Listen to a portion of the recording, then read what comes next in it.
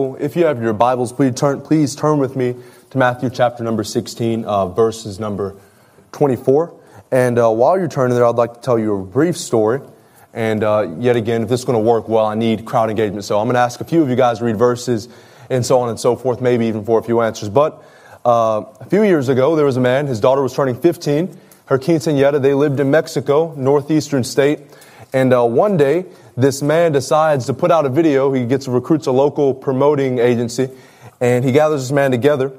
And millions of people have responded to an invitation of a coming-to-age party for a girl in rural northern Mexico. This is what Wall Street Journal says about it. After a parent's video innocently asked everybody to attend. A local event photographer posted the video describing a down-home 15-year-old birthday party complete with food, horse races, local bands on his Facebook page. So he thought he was posting this in like the community page, but he wasn't. This usually was dedicated to announcing things like weddings, baptisms, other events in this rural corner of the northern state of San Luis. But the video was picked up dozens of times on YouTube, Instagram, Twitter, TikTok, with each version getting hundreds of thousands of views. It was then seen by millions, which sparked tributes by musical stars, became the butt of jokes and memes. It drew sponsorship from different companies. You had United Airlines offering discounted flights to this region of Mexico. It gets so bad that after millions and hundreds and thousands of people show their interest, his wife sums it up like this. She tells a local TV station, "My husband made the invitation public to he made the invitation, but to people who live in the neighboring regions and areas. I don't know who copied it, but they posted and blew it up as if it were an invitation to the entire world." So it's supposed to be a small invitation, but it becomes an invitation to the entire world. As you can imagine, this event went terribly. They get there, people died, people were trampled to death. It was a fiasco. The results were horrific. Sometimes an open invitation may just seem too good to be true, but if I can tell you something, when Jesus makes an invitation, it is not too good to be true, and it is an invitation to the whole world, and it is an invitation that is actually good, with a real promise in the end, and as opposed to death, there's real life on the other end. Let's turn our Bibles to Matthew chapter number 16. Jesus invites people to follow him, and I tell you that he's worth following. There is an open invitation to follow Jesus with some real benefits. Let's turn to Matthew 16 and look at what the Bible has to say about that. And while we turn there, would somebody mind reading John chapter 2, verse number 19? We can do the sword drill style, so first person there can stand up and read it. John chapter 2, verse number 19, while the rest of us turn to Matthew 16. And if not, I've got it. It's right behind me, so you could even read it there too. Jesus answered and said unto them, "Destroy this temple, and in 3 days I will raise it up." That is some excellent reading there, Mr. Dillon. In Jesus' ministry, he's alluded to his death a lot of times, like in his ministry and life as he taught. Early in his ministry, he alluded to his death. John 3:14, would somebody mind reading that when it pops up there? There it is. All right, somebody mind reading John 3:14? "And as Moses lifted up the serpent in the wilderness, even so must the Son of Man be lifted up." So time after time, he's alluded to his death. He says, just like the temples will be destroyed and raised up, serpent must be lifted up as well.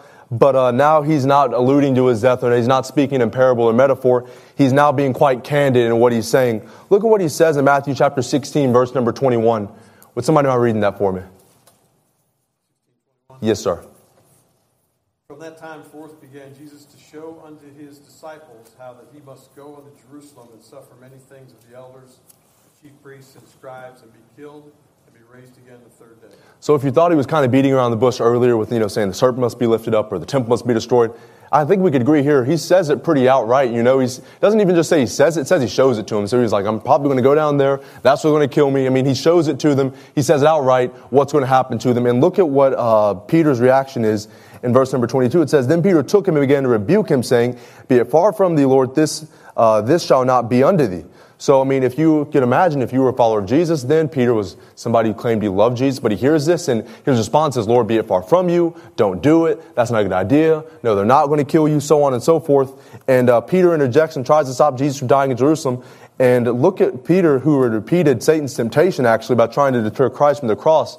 That's why it warrants the rebuke that Jesus is going to give him in verse number 23. He turned and said unto Peter, "Get thee behind me, Satan. Thou art an offense unto me, for thou savorest not the things that be of God, but those things of men." So that's kind of the context we're in this story, is Jesus talks about his death outright. Peter tries to stop him by offering the same temptation the devil gave Jesus in Matthew chapter 4. Hey, don't go down on the cross. Hey, don't go lay your life down. You don't have to do that. Jesus issues a seemingly harsh but appropriate rebuke of, "Get thee behind me, Satan. Stop trying to stop me from dying on the cross to do what I've come here to do."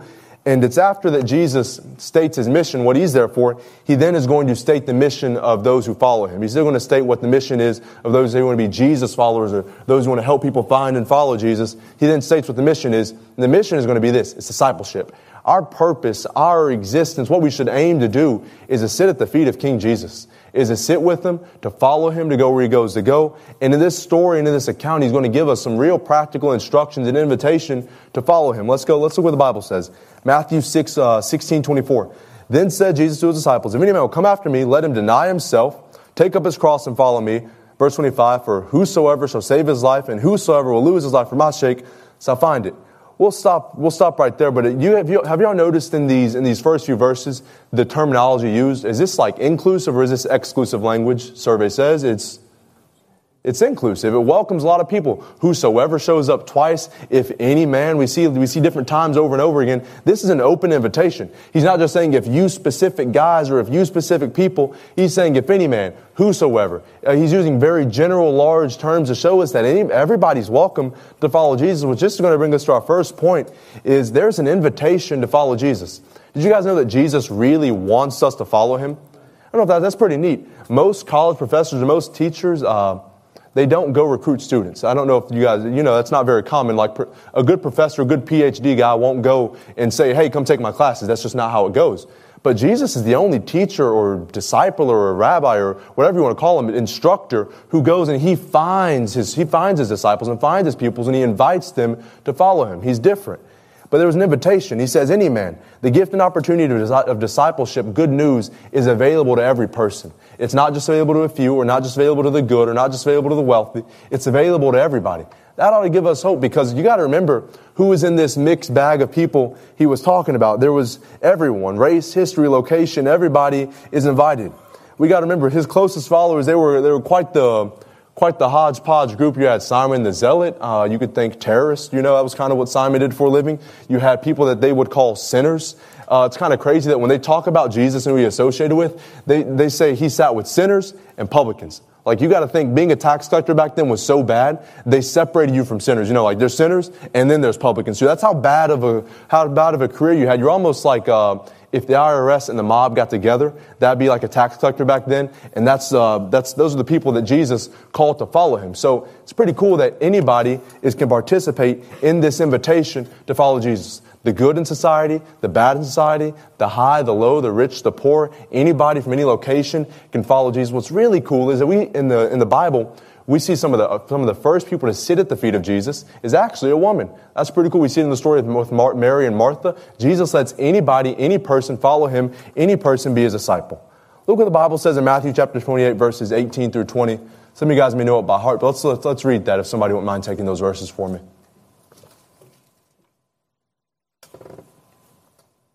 It's behind me. I know it is. Somebody can read it. Came and spake unto them, saying, all power is given unto me in heaven and in earth. Verse 19, please. Go ye therefore and teach all nations, baptizing them in the name of the Father, and of the Son, and of the Holy Ghost. Okay, so, and 22. Thank you so much. To observe all things whatsoever I have commanded you. I don't know about y'all, but that sounds a lot like making disciples to me. That sounds a lot like discipleship. Go, you're going to teach them to observe all things I've commanded you. So the whole scriptures, everything I've commanded you, you're going to teach them to that. You're going to lead them that into the baptism or salvation and baptism. You're going to teach them the whole Bible. That is what is known as discipleship. That's pretty neat. But notice who Jesus extends this invitation to. It's to the whole world. That's great. There's an open invitation. He wants you, he wants me, he wants your friends, your neighbors, the world to become followers of him. He's not exclusive in that sense. Jesus wants every person to follow him, every person to have a relationship with him.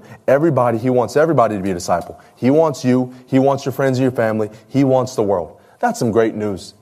Sometimes in here, maybe we don't feel like we're worthy to attend the Jesus educational institution, or we don't feel like we're good enough to follow Jesus. Can I tell you, he wants you just as you are. He wants us to really follow him and to seek him and to seek that relationship with him. Jesus invites everybody. Every person is invited to follow Jesus.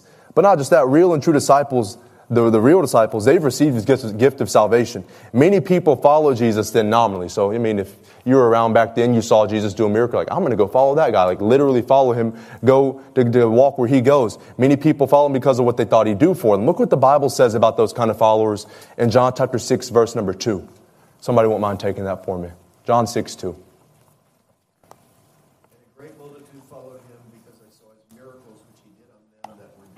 So it's pretty neat. You know, they're there. They see Jesus. Whoa, he just healed that person. I'm going to go follow that guy. So some people follow Jesus because of that. What's neat is at the very end of this chapter, those same people that follow Jesus end up leaving him because they don't like what he had to say.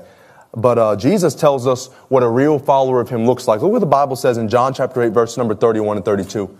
I'll read these. Then Jesus said to those Jews who believed on him, if you continue in my word, then you are my disciples indeed. Notice there's two things here that qualified these guys as disciples. They believed on him, and they continued in his word.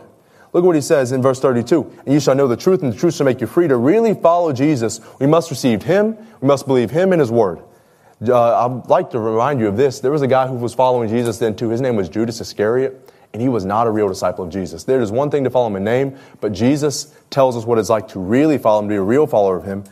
And notice that in following him, look at what the Bible says happens. But as many as received him, to them he gave the power to become the sons of God, even them that believe in his name. That's John chapter 1, verse number 12. To accept God's gift of salvation is to initiate this following relationship of Jesus in the real way. Accept the invitation by accepting God's gift of salvation and the blessings associated with it. It's the first and most important step in following Jesus. But not just that, there's an invitation to follow Jesus, so everybody's welcome to do so. Everybody's welcome on this ship of following Jesus, no matter where they come from. But also following Jesus has some real implications or some real changes on what it does in our life. Would somebody mind reading Mark chapter 16, verse number 24?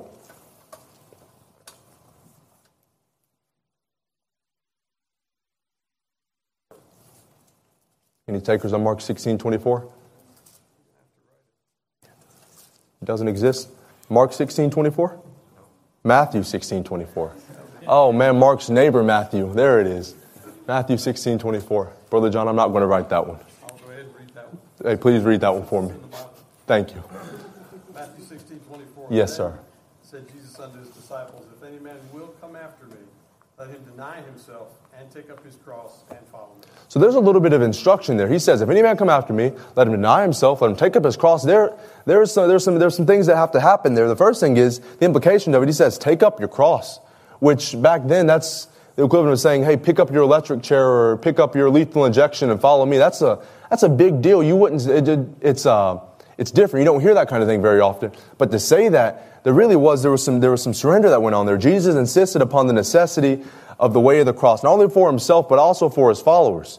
The cross could prove to be literal for some of the disciples, in which it would, but it also proved to be metaphorical as well. Whether literal or not, it represents a real way of life through death to self for each disciple. See, to follow Jesus is this: Lord, you are in charge no matter what it costs me, no matter what it brings me. I will do what you tell me to do, where it takes me, where it leads me, where it guides me.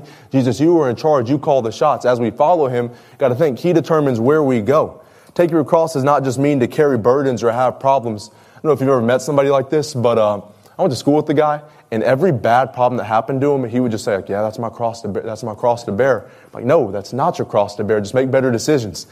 But Jesus teaches us that his yoke is light.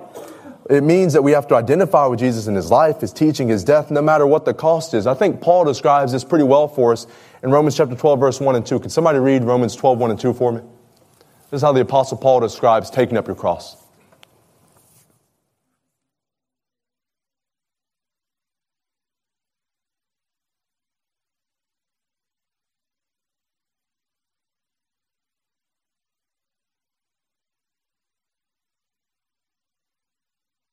Excellent job, Karis. 1,000,000 points for you. And she just started middle school today, so she did absolutely great on that. Thank you so much. He says, present your body as a living sacrifice to God. So put your life on the altar. Pick up your cross and follow me.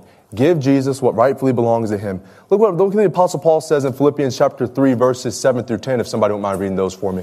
Philippians 3, 7 through 10.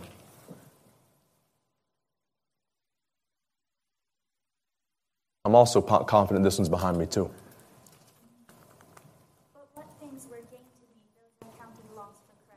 Let's look at verse number 8 as well.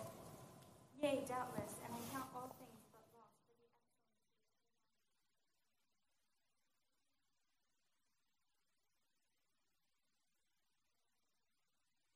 the So that's what the Apostle Paul says about picking up his cross. Everything good I had in life, everything I had in life, all those things I used to be proud of and brag about, my accolades, I'm from the tribe of Benjamin, this, whatever it is, I count those things as dung for Christ. I lay them down and I go where Christ has me to go, writing that from prison. The Apostle Paul gave it all up to follow Jesus because Jesus led him to do so. Look at the Bible reads in Galatians chapter 2, verse 20. I'll read this. I'm crucified with Christ, nevertheless I live. Yet not I, but Christ liveth in me. In the life I live, I now live in the flesh by the faith of the Son of God who loved me and gave himself for me. Jesus calls the shots. He's in charge. He owns me. He decides what I do. I've picked up my cross and I'm following him. Essentially, picking up your cross just means unconditional surrender. Lord, what you would have me to do, I'm going to do. But not just that, the disciples of Jesus are to forsake self-concern and embrace that in their action to following Jesus, knowing that it may result in their own demise, which is it's pretty incredible. These apostles, these disciples followed Jesus into their death, right? I mean, I like to think Peter and James and Andrew, they could have had a pretty successful fishing firm, but no, they gave all that up to follow Jesus, although it cost them their life. It's how Paul could say in 2 Timothy 1:8, but be not therefore ashamed of the testimony of our Lord, nor of me as prisoner, but be thou partaker of the afflictions of the gospel according to the power of God. Can I tell you, sometimes following Jesus is going to cost us? Because there may be times in which the world is going this way, but Jesus says go this way. And if we're going to follow him, we got to go where he says go. More practically, going to school or even going to work, there's times which everyone and all the crowds are doing this, but we as Jesus followers have to decide to do this. Or it's easier to go to work on a Sunday than it is on a Monday, right? And there's time and a half on the weekends or whatever it might be. We have to decide to follow Jesus wherever he tells us to go. Or maybe his word tells us we need to do something hard, right? Maybe it's deleting an app, or we need to have a conversation with somebody, we need to go forgive somebody, or we need to put a few things down or get some things right, whatever that might be. Following Jesus means we're going to do what he says do, even if it makes us uncomfortable, even if it means we don't necessarily want to do it in and of ourselves. If his word says do it, Jesus tells us to do it, picking up our cross and following him means we're going to do it. Jesus, who was perfect, also, notice this, he had to endure a cross, which is great. Because as people who follow his example, as people who say we want to be like him, people who call ourselves Christians, little Christ, that means that a cross most likely awaits us as well. And yes, maybe not a literal cross, but in the sense of there are going to be times we have to make decisions that God would have us do, that Jesus wants us to do, they may be contrary to what we necessarily deem best for ourselves. Look at what the Bible says in John 15:20. If somebody wouldn't mind reading that for me.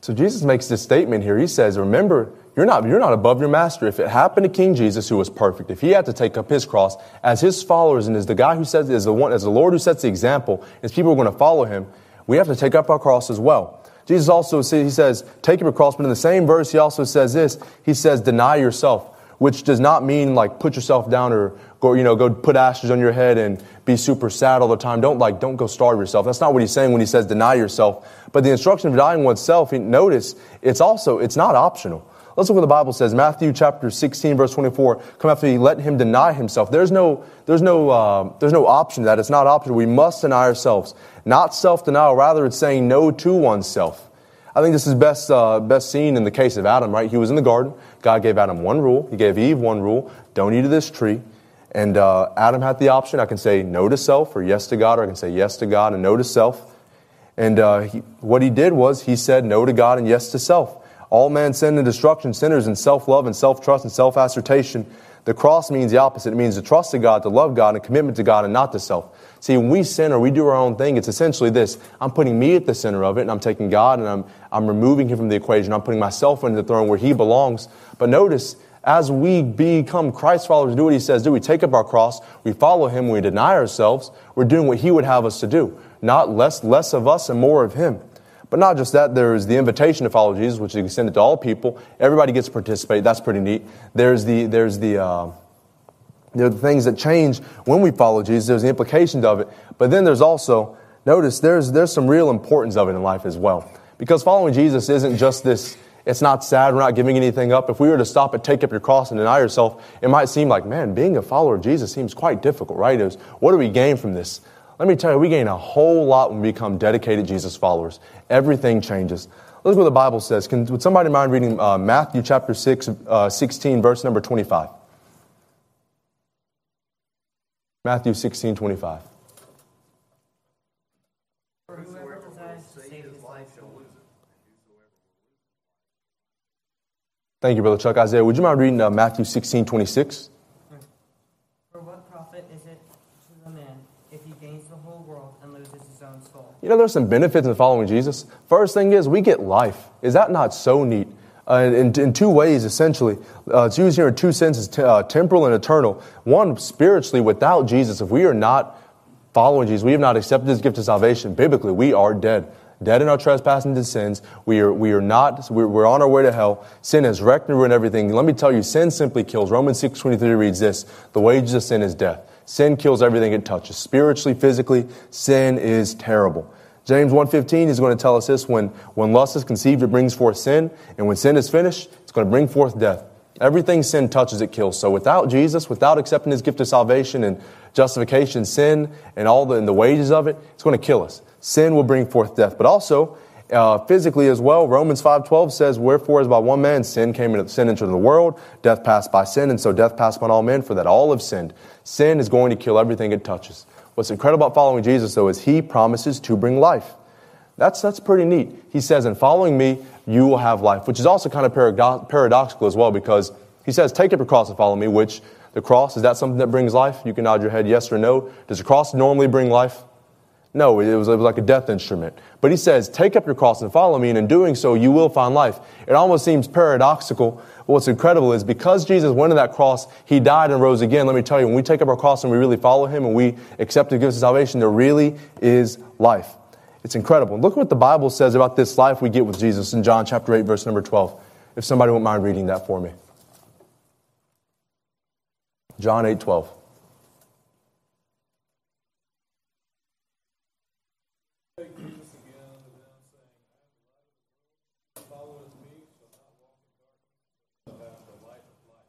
So we find out that when we follow Jesus, we accept His gift of salvation. We're no longer in darkness and death. We have the light of life. That is pretty neat, and that is a promise. In following Jesus, there is real life. What's incredible is He makes this statement, and He uses almost a question or contrast to teach it. He says, what shall it profit a man if he gains the whole world and loses his own soul? As we find out in things like the book of Job or Ecclesiastes, we can't take anything on the other side with us. Once we die, we don't, your bank account doesn't transfer into heaven, or the stuff you have doesn't go with you. Naked we enter into this world, naked shall we leave it. We don't bring anything with us when we come into this world or when we leave this world. What does it profit us if we live this whole life not following Jesus? We get everything in the world we want, all the money, all the stuff, everything, I don't know, whatever it might be, all the friends and houses or whatever it is, and we die spiritually bankrupt. We don't have the relationship with Jesus. What does it profit us? There's nothing to show for it. But what's amazing is Jesus brings life. And it's in a life of following Him and taking up our cross and doing what He'd have us to do, we find life. And I think we see that very practically. In the life of Christians and believers, we may not go sin and go within that do, but I can tell you our lives are so much better when we follow Jesus. His Word brings life. The lack of sin in our lives makes our lives much better, much sweeter, and way more fun. As the Bible teaches us, sin is like a mouthful of gravel. It may seem, it's like it's sweet at first, but it becomes like a mouthful of gravel. It's salt water. It doesn't do anything. It just leaves us wanting more, hurt, broken. But in following Jesus and doing what He says do, life is much better. Jesus came to bring life. Look at the Bible reading in John chapter 10, verse number 10. I think this sums it up pretty well. This is what Jesus says about the life He's going to bring.